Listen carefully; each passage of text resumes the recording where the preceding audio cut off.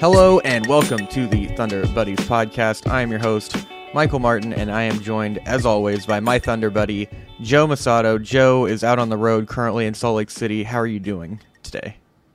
Michael, I feel rejuvenated by the crisp mountain air, the altitude, the scene of it all.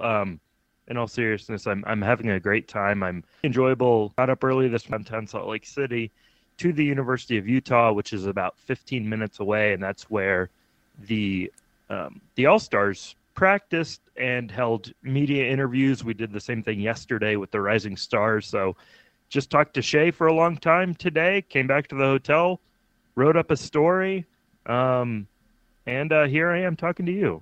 Joe the Machine Masato, right there. Exactly. Well, first off, let's get into it with the Rising Stars Challenge, which was last night, which is part of why we're recording on Saturday instead of Friday. We thought we'd want to discuss that. Thought it'd be a lot of fun. But Josh Giddey and Jalen Williams go 1-1 with Team Joakim Noah as they beat Team Jason Terry, a.k.a. the G League Showcase team with Scoot Henderson, who goes out there as the headliner, but only goes 1 of 5 from the field. What'd you see in the first game? Yeah, I was at first it was like, oh gosh, this is rough even by like all-star type game standards, because it was like the G Leaguers don't even belong out here, and like obviously it's not super competitive, but Team Joakim let their foot off the gas for a little bit and made it a close game. Giddey was the standout in that game. Somehow he was a plus 20 in a game that was played to 40. They took him out for a few minutes and everything came crashing down. I think Giddey had 6 assists, so clearly he is suited for this all-star type setting when he can just throw to Evan Mobley, kind of show off his passing skills. J-Dub, tell you what, nothing is given on Team Joakim because J-Dub came off the bench in Game 1. He's a full-time starter for the Thunder, but couldn't crack the starting lineup, at least in Game 1, for the Fighting Joakim Noahs. In Game 2, he actually started at center, I noticed. They had Evan Mobley coming off the bench, which was ridiculous. So now J-Dub can say he has started at every single position this season, not only for the Thunder, but he's done it also in the Rising Stars Showcase. What do you think of just the Rising Stars games in general? I mean, I liked it. You mentioned Josh. He took one shot and he was a plus 20 in a game to 40. Yeah. And like Quentin Grimes was like the only guy scoring for him. For Giddey and J-Dub's team, he had 20 points, and Jose Alvarado got like this very glittery ball trophy for being the Rising Stars MVP. So, it was like the best part of it, really, from like a story aspect, was rushing down there after the game. There's like a mixed zone where all the players have their own tables and everything like that. Giddey and J-Dub were right next to each other. Arena, it was a little earlier than we needed to be, but yesterday got to their practice in Mediaville at about 7 a.m. and then they went through practice, they did their media thing, and then they're playing, not high intensity games, but they're playing late, then have another media availability. And I kind of just wrote the story of like these guys are around each other all the time, and then they spend this whole day with each other, and both of them talked about how cool that was. Giddey said it was 10 times better to do it with the teammate. Obviously, it was his second time there.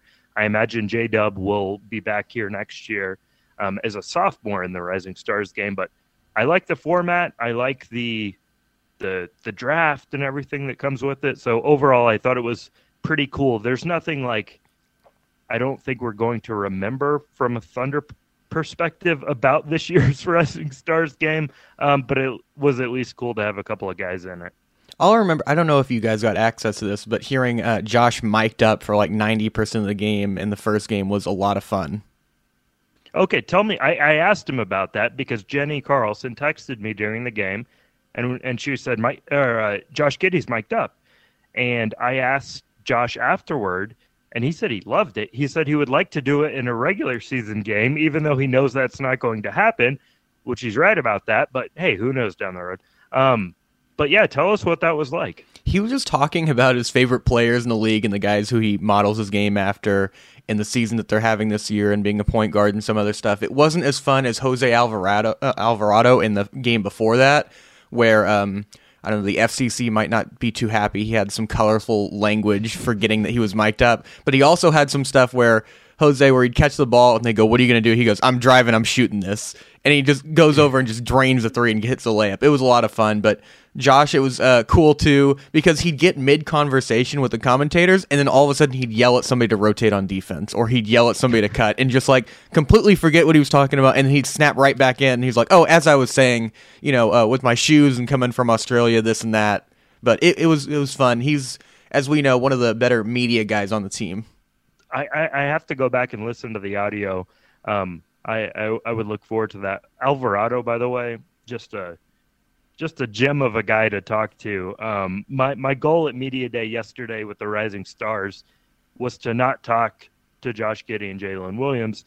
And while that might not make sense given that I cover the Thunder, I wanted to ask as many other Rising Stars as I could about the games of Giddey and J-Dub, and all of them were very complimentary. Jose Alvarado especially. Actually, the two Pelicans guys both had good stories. Trey Murphy said that he was in their practice facility when J-Dub came in for his pre-draft workout. And he was like, at the time, J-Dub was still late first round projection. And Trey Murphy said when he saw him, he was like, this guy's not a late first round. And Trey Murphy was right about that. So maybe he's a future GM for all I know. He's the ghost GM of the Pelicans, is Trey Murphy.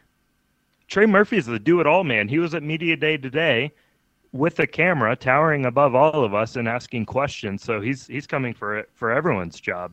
Our job, Sam Presti's job, and yeah, seeing Josh Giddey and Jalen Williams play with a big like Evan Mobley was maybe a glance at the future. I mean, if Chet Holmgren can be Evan Mobley, heck, maybe his ceiling's higher than that. But if you think that you have an Evan Mobley type, then they're in good shape. Yeah, it was very interesting watching the two-man game between Giddey and Mobley, where I think Josh had 6 assists in the first game, and it felt like 4 of them were all like in back-to-back possessions just to Evan Mobley on like a basic pick and roll where Mobley got positioned, ducked under, and just dunked it on somebody. J-Dub, by the way, very winded, talked after the game about how much the altitude has affected him, which is notable because the Thunder's back in Salt Lake City on Thursday. And they have another trip later in the season. They played the Jazz 4 times, 2 in Salt Lake. Yeah, maybe Josh Giddey was not as affected as much. Josh Giddey, by the way, who entered the arena in a blue fur coat inspired by the one and only Justin Bieber. Giddey said he saw Justin Bieber wear the coat, told his guys, everyone's got guys. I don't know what guys I tell, hey, give me this coat. I don't have that guy in my life. But anyway, Giddey told his guys, give me this coat. They got it custom made, and it arrived just before this weekend. So he said it was the boldest thing he's ever worn. And Shea said that Giddey has the second most drip in the NBA behind himself. Wow, that's pretty high praise from Shea. I imagine he saw that jacket and was immediately on his phone with his guy or whoever it is, and he's like, we need to top this. Whatever the red shoes were. Do I have a guy? Yeah, like if you see something you want to wear, you call someone up and they ship it to you custom fitted? No, I don't have that guy. It's more of just like sending something to a friend. I'm like, hey, do you think this would look bad or good or something like that? And that's the most of it. You at least have your wife who can like somewhat sift some things out for you. Being a bachelor, it's a little bit more running in blind, just hoping for the best. That's what these guys are doing, man. I mean, they're getting crazy, but yeah, the outfits will be interesting to see this weekend. And then one thing before we move on to the next topic, I remembered just now because Reddit who didn't even know Mark was the head coach, and he's working out with him, and he's like, I don't know who this guy is, but he's like really good. Just had no idea until after. It was Mike Scotto of Hoops Hype, and it was a fun anecdote. Listen, J-Dub has turned out great. He had no idea what was going on in his workout, I guess, because he didn't know that was Mark Daigneault, which, hey, I don't know. Maybe this is, maybe it's easy to say this in hindsight, but I would like to think that if I was going in for do some research, didn't do that work. Sam Presti worked him out. He told us that in a separate interview. It's like Sam Presti did not work him out. I don't think Sam is I'm sure he's observing these workouts, but I don't think he's like running them through them. So I have no idea what happened on J-Dub's workout. Neither does he, but it worked out wonderful for both parties. When's the last time you think Sam even touched a basketball?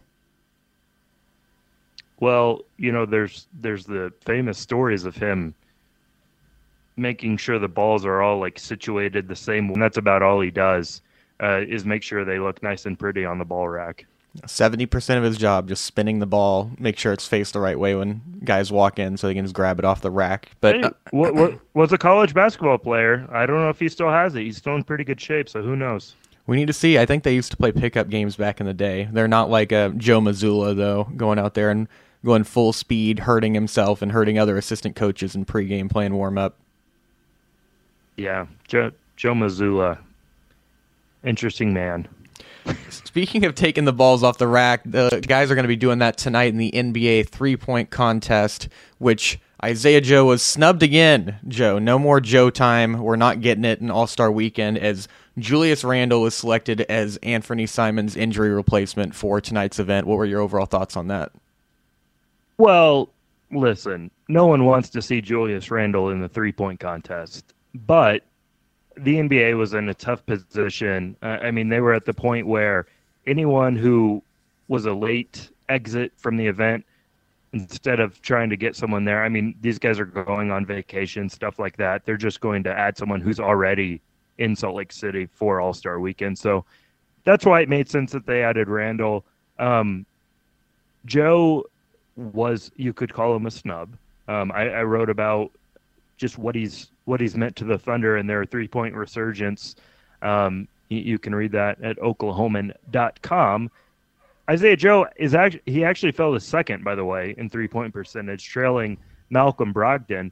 But I looked this up, and it's not only Joe who is snubbed. Brogdon's not in it. Kentavious Caldwell-Pope, who is third, he is not in it. Now there's Luke Kennard, Damian Lee, Desmond Bane, Steph Curry, which, it's not like he was snubbed. I'm sure he was invited. But Buddy Hield at 8th in three-point percentage is the first guy who is actually in the contest. So,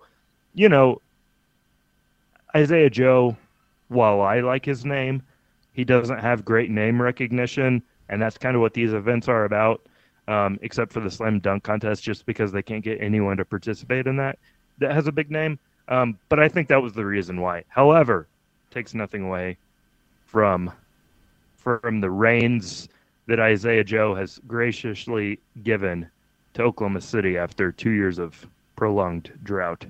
That's a great point, though, about having a guy who's replaceable in the three-point contest who's already there in Salt Lake City, because I've even seen Isaiah Joe was already in Fort Smith, Arkansas yesterday on his Instagram story or something like that. So I'm sure he'd be willing to fly out there, but it would have been a little bit different. But just some interesting stuff. You mentioned that they got him probably as a replacement. I wonder who the other guys who were asked first before. All right, Julius is here. Let's ask him, because this person all said no. That is an interesting question. What would have been a good idea? I always think of Trey Murphy more as a shooter than a dunker. Just have Trey Murphy do both. He's already the star of the show, as we've talked about. He's a much better shooter than Julius Randle. But yeah, that is a good question. I'm wondering, it's like, would they get down to like the eighth man on Team Jason, the G League Rising Stars team, and throw out, I don't know, Mojave King, whose name I know just because I saw him last night and was buddies with Josh Giddey in Australia, but I don't know if they're throwing him out there. People love Mac McClung. Just put Mac McClung in everything. Hey, when people are listening to this, dunk contest is probably over. I don't think Mac McClung's going to win. And don't clip this or anything like that if he doesn't. But he missed that one nice dunk that he attempted last night in the Rising Stars game. And I don't think that's a good omen. I don't think so either, but he did promise he's going to do 2 different dunks that have never been done in dunk contest history. So the expectations are high. Well, here's the deal. I think he's right about that. I don't think he's going to do them. I think he'll attempt 2 dunks that have never been done.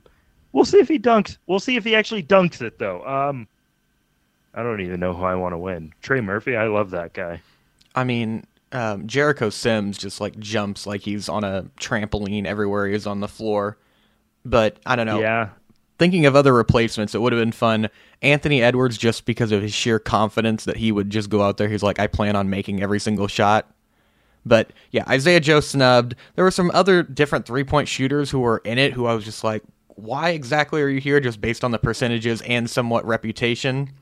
Because I don't know. When I think of 3-point shooting, I don't really think of Jason Tatum as a 36% 3-point shooter, but he was in there for a very, very long time. But it feels like all the stars who would usually go to the dunk contest are now just competing in the 3-point contest. I think that's right. I think guys would much rather participate in the 3-point contest than the dunk contest, just because. I mean, so much more attention is on you in the dunk contest. People are always so critical of it, and like, oh my gosh, the dunk contest is dead, and like, you know, if you miss a 3-pointer, well, who cares? You're going to get eliminated and whatever. But if you're out there like missing dunk after dunk after dunk, you become a meme. So guys do not want that. Guys want to keep their reputation. So, yeah, that's why you see these level of names. I mean, we talked about Hamidou Diallo, Thunder legend, the other day, and he kind of falls into that group. Yeah, it should be interesting. You mentioned it earlier, not talking to J-Dub and Josh, but you talked to a bunch of other guys around the Rising Stars game about their opinions of different Thunder guys. You mentioned Trey Murphy first overall.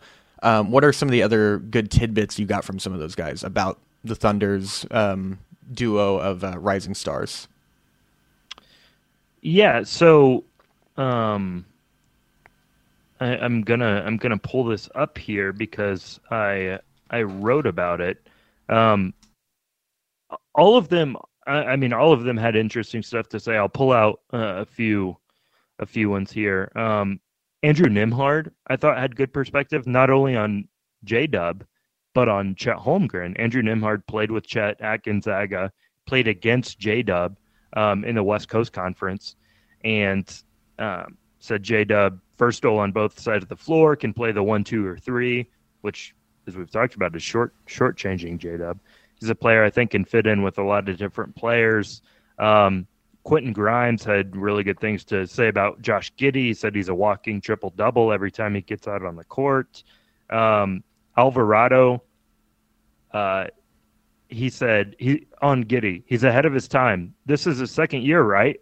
And I just nodded my head, but it's like, well, I think it's not his first, which means it has to be his second because only rookies and sophomores are invited. But anyway, Alvarado said he's playing like a vet, and on J-Dub, he's going to be good. He's really good. He's learning. He's getting comfortable finding himself. So, all these guys, most of them knew each other even before they made it to the NBA, just from different like summer circuits and camps and pre-draft workouts and all of that stuff. So I'm always interested. They're not going to like be 100% honest and like be like, wow, that guy's trash. But it's always good to hear kind of different perspectives. Yeah, it was interesting. I mean, it also is just very fun anytime Josh is talking and he's talking about a guy who's younger than him and he calls him a kid even though he's 20 and the guy he's talking about is 19. Just small stuff like that I always very much enjoy. But those guys, it must have been very interesting to talk to them.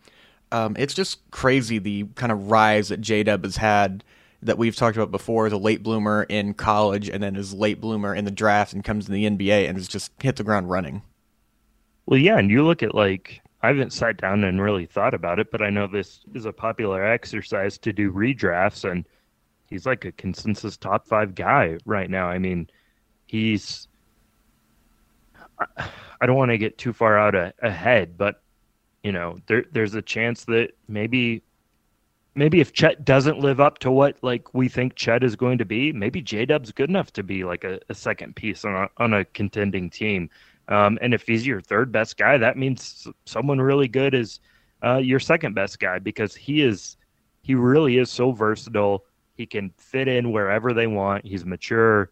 He's smart. The defense has been up and down, but that's just natural as a rookie. What's most important is he has the tools. and the smarts to figure that out. And when he does, I think he could be a menace on that end of the floor. So I would say, like, when I'm just walking around or talking to colleagues or people who cover other teams, like J-Dub is the guy they ask me about the most, just because it's like he's the surprise story. Like, even more than Shea. I mean, people ask about Shea, but they kind of like get it now. But people are really starting to pay attention to what J-Dub's doing and just what he might mean to the young Thunder core. At the time with Tyrese Halliburton, it felt like he was falling and he should have gone higher. Mm-hmm. But it seems like more and more now that we look back at those drafts, same with Halliburton, now J-Dub, where you go, why did that guy not go higher? Because he played 2 years of college or 3 years, but he's good at literally everything and he can play a variety of positions. Why would he not go higher? And it feels like one of those that we're going to be later on when people are going to ask us, why didn't he after he makes an all-star game? And you're like, I don't really have an explanation for it other than he just didn't, and he was a little bit older, and maybe they thought his ceiling was lower, but he's turned into one of the better young players in the league, and like you mentioned, he's been a consensus top 5, top 6, 7. I've even seen him as high as 3 in some of these redrafts. People are very, very high on his potential. Yeah, and I think some of it is just like the exposure. He was a late bloomer, and then playing in a smaller conference, there's always the questions of, I mean, unless you're a unicorn like Chet, but if you play at Santa Clara, it's like, oh, what was the level of competition? How did he perform in the non-conference against good teams? Everything like that. And yeah, we're at the point where, like, you know, playing a few years in college is not a red flag, but an orangish flag. But he's, you know, he's not super old for.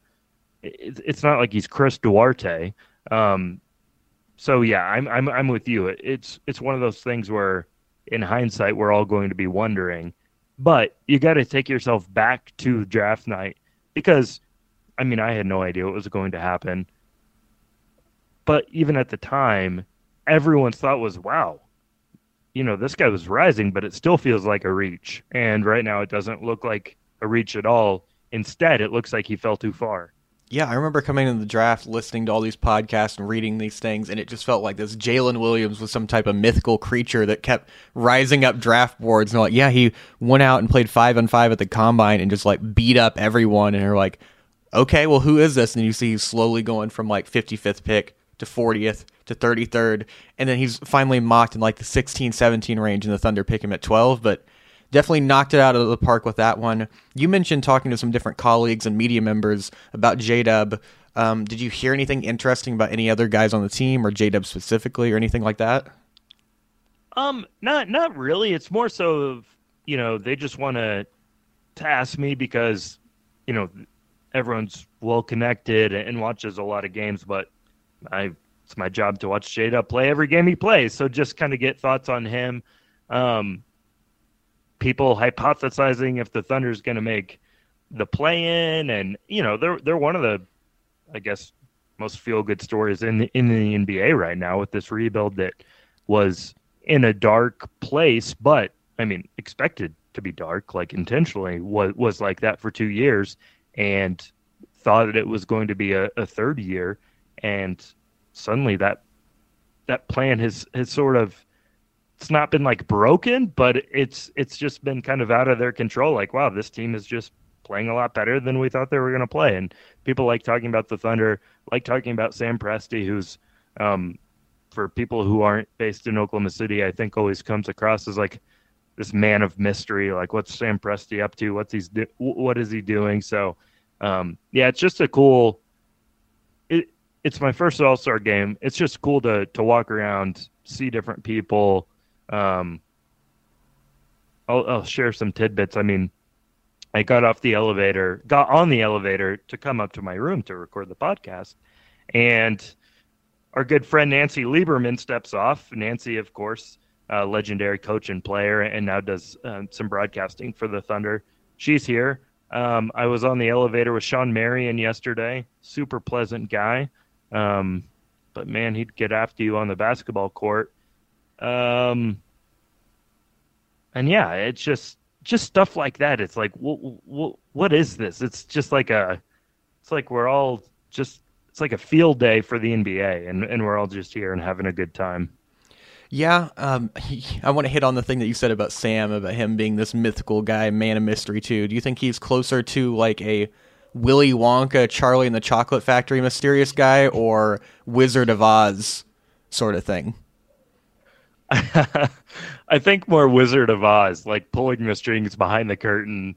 Um, what's funny about Sam is that like when we get him on the record, we get him on the record for a long, long time. I mean, and I'm not complaining about this. I very much enjoy them.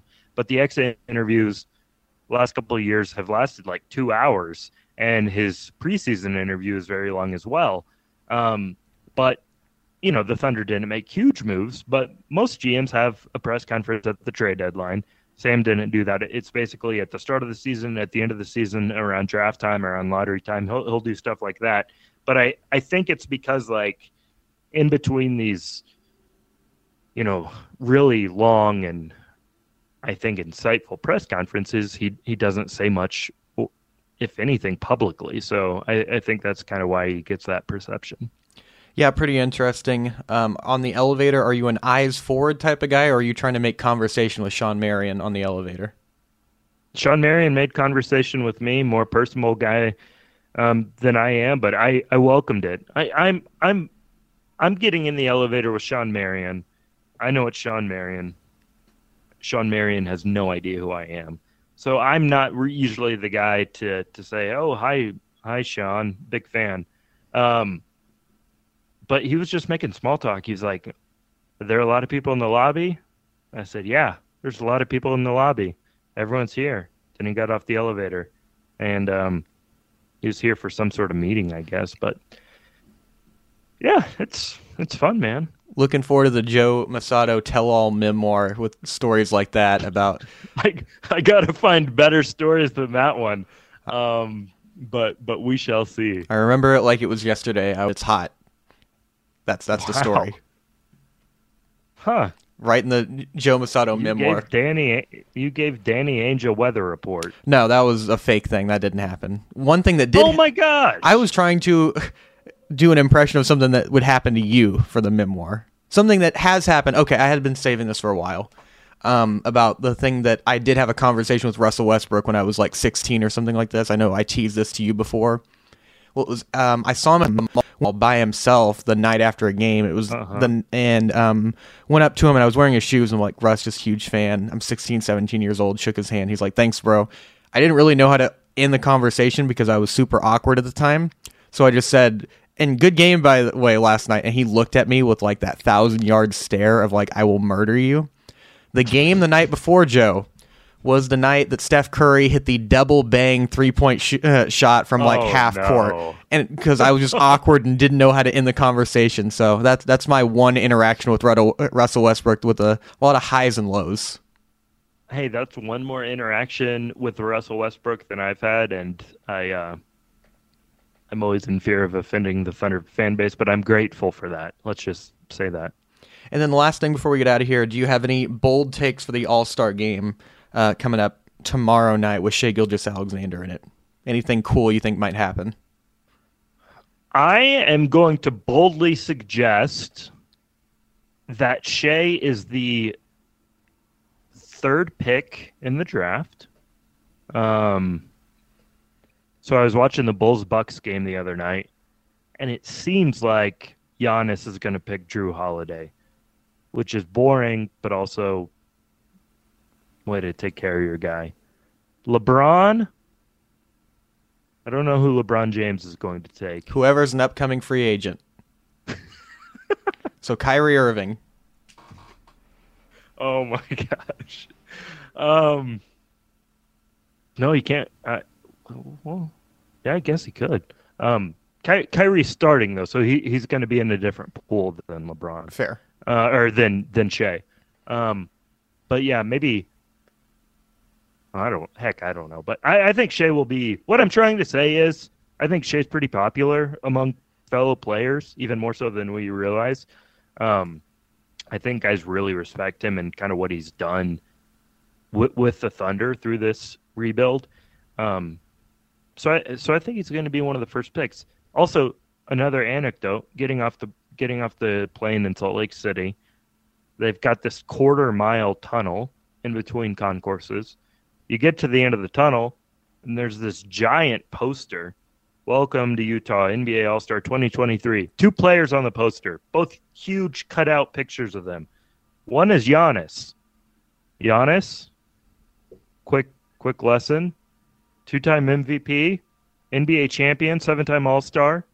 The other guy, Shai Gilgeous-Alexander, a first-time All-Star without those other honors. So, listen, I have no idea what's going on at the screen printing place or whatever you call it, where it's like, okay, what other guy are we going to put on here with Giannis? But Shai wound up on that poster that thousands and thousands and thousands of people have passed. His face is all over the place over here. Everyone talks about his fashion and his style. He had reporters from Portugal and France and Australia and who knows where, Oklahoma City, asking him questions today. So he has arrived on the international stage, I would say, which is kind of cool to see. And like another thing, the Thunder just, I won't say like fell into. I mean, they've done a good job to position themselves, but from KD to Russ, to a lesser degree, Paul George and Chris Paul, and now Shai, it's like he's that next guy. Yep, they wanted the 2 longest names on the same billboard between Giannis and Shai Gilgeous-Alexander. Hey, maybe you might have just solved the mystery. What if it was like just a way to take up space, you know? Mm-hmm. Yeah, we have this huge billboard. We don't know what to put on it. Put the back of these guys' jerseys on it. Who has the longest names? Oh my gosh! I hope that's the reason. That would be brilliant. I'm going to just operate it under the assumption that's what it is. But then my small bold prediction before we get out of here is that Shai takes the most threes that he's taken all of 2023, and it's going to be in the All-Star game. He's had 4 different games where he took 4 threes. I think that this is the night where it's just going to be, just to tease us, he's going to take a bunch of threes. I don't see it, man. I don't see it. Maybe he will, though. He's got to get him in early, because who knows what or if he'll play a lot of minutes in the fourth quarter. And I think when the game is on the line, when they really buckle down in the fourth, he'll stick to his like main game. But yeah, if he's out there in the first 3 quarters when they're still having fun and jacks up some 3-pointers, yeah, maybe we'll see. I hope so. Then it'll give us a natural way to ask him about shooting more threes. Knowing Shai, he's not going to do that just because of that. But it's all going to come down to the first step back 3. If that goes in, then maybe we'll get an avalanche and see what he can do. But it's thought to be pretty interesting to see from him. Well, you mentioned you think he's going to be the 3rd overall pick. You would be my 1st overall pick. I'll put it that way. Wow. Very, very heartfent moment here. But thank you for coming on with me. I know you are extremely busy. You'd be my 7th pick. No, I'm just kidding. Thank you for having me on the Thunder Buddies podcast. I wanted to do this, and I'm glad we could delay to at least talk about some All-Star stuff that we've seen, and hopefully I'll be back on Tuesday or whenever we record next, and we'll be able to talk about tonight's proceedings, even though there's going to be no Thunder players in it. But I'm going to head over there and hopefully grab some popcorn and sit back and relax and not do any work. And then Sunday we'll be out at the All-Star game, and we'll have plenty to talk about next time we're on. Sounds good. Make sure to get your power nap in. You've earned it. I got one in yesterday. I've not gotten a power nap today, and no offense, Michael, but you ruined my opportunity by asking me to record this podcast. And that's why I'm the 7th pick. But anyways, thank you all so much for listening to the Thunder Buddies podcast. As Joe mentioned it, we are going to be back on Tuesday with some more Thunder coverage coming out of All-Star Weekend. We are hitting our stride in the NBA season as the race for the play in the playoffs continue, or if we see if the Thunder are in the lottery. But a lot of great things upcoming. Make sure to follow us on Twitter at ThunderBudPod. Rate us 5 stars wherever you get your podcasts, Apple, Spotify, anywhere else. And we'll be back on Tuesday.